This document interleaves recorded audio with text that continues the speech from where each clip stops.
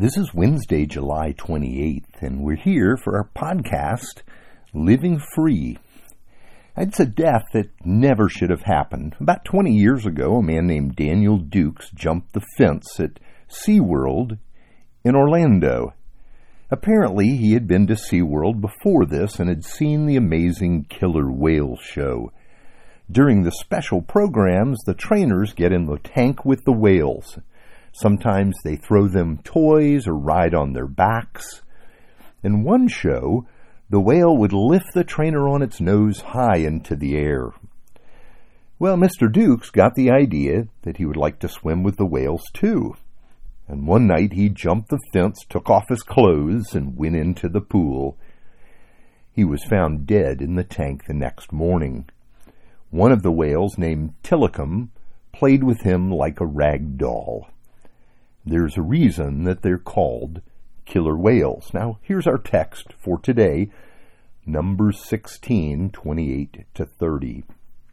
And Moses said, "Hereby you shall know that the Lord has sent me to do all these works, and that it has not been of my own accord. If these men die as all men die, or if they are visited by the fate of all mankind, then the Lord has not sent me.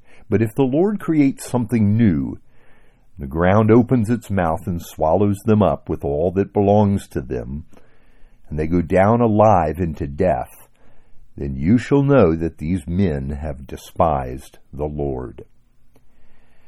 Now, the end of the story of the men that rebelled against God was not pretty.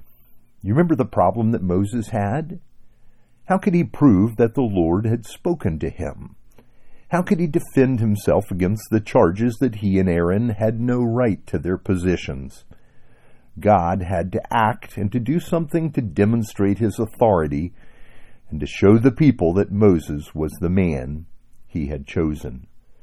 Moses asked God to do something that would make it clear, something new, that had no other explanation but that it was the hand of God.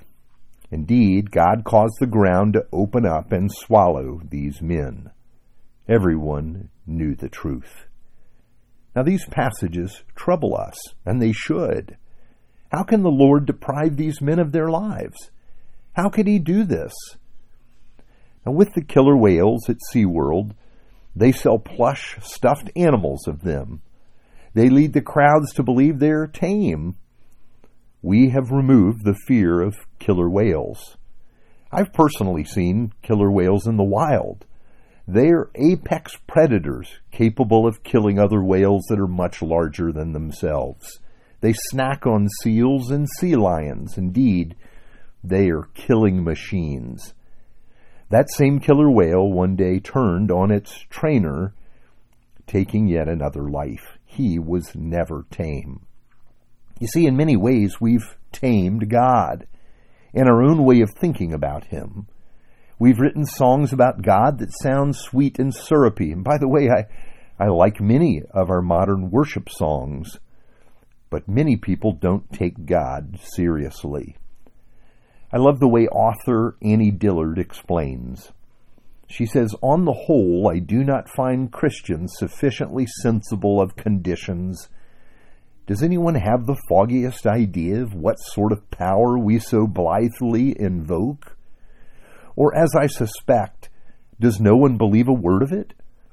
The churches are children playing on the floor with their chemistry sets, mixing up a batch of TNT to kill a Sunday morning. It is madness to wear ladies' straw hats and velvet hats to church. We should all be wearing crash helmets. Ushers should issue life preservers and signal flares. They should lash us to our pews. For the sleeping God may wake someday and take offense, or the waking God may draw us out where we can never return." Wow. I remember reading this story years ago of a Jewish man that was a butcher. The law commanded that he invoke the name of God whenever he would slaughter an animal. Each day as he went off to work, he kissed his wife and children goodbye, like he might never see them again. He did this because he knew that to speak God's name was to encounter the holy an all-powerful Lord. And he wondered what day he would utter this prayer in a way that brought offense to God. He'd be struck down. He'd never again go home. Do we know the power and glory of which we speak? We're speaking of the Lord of glory here. You see, the Scriptures do not first reveal the love of God, but the blazing holiness and mighty power of God. It is later when we see the wrath of God over sin fall upon Jesus that we learn the fullness of God's love.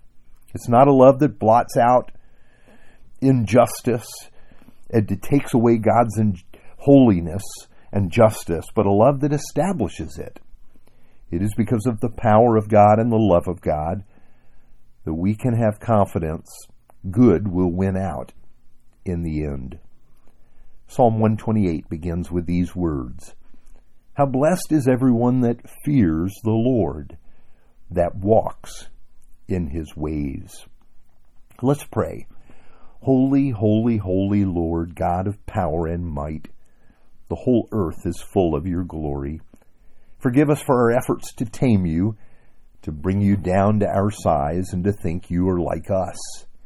Enable us by your Holy Spirit, we pray, to live in the light of your glory and to rejoice in your goodness and your love too.